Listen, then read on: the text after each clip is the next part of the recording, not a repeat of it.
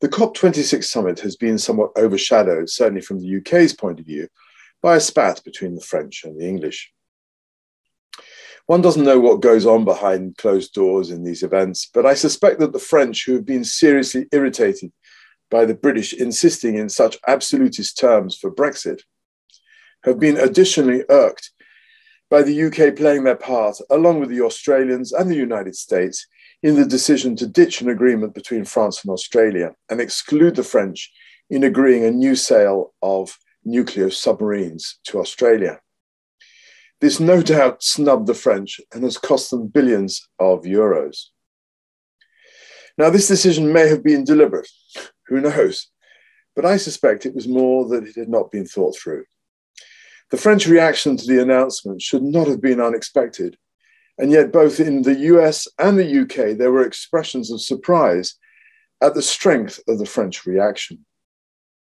Now, when I'm coaching executives, I often ask them what are the unintended consequences of what they plan to do.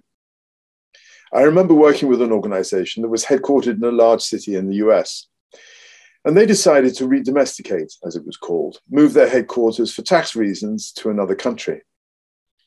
And at the time, I asked the CEO whether he had considered the unintended consequences of his decision.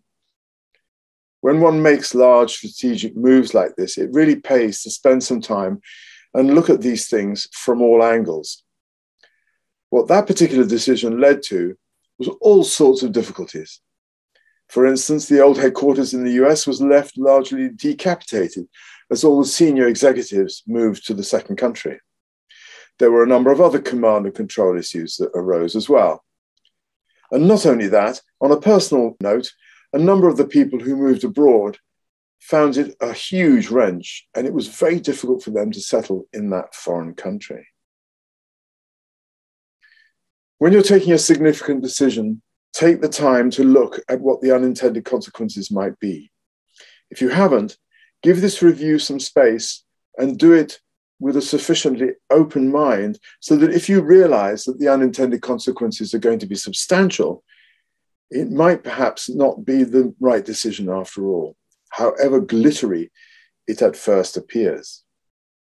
The fact is that human issues, which are often not taken into account, cost an organization more than the analyst's optimistic spreadsheet might predict.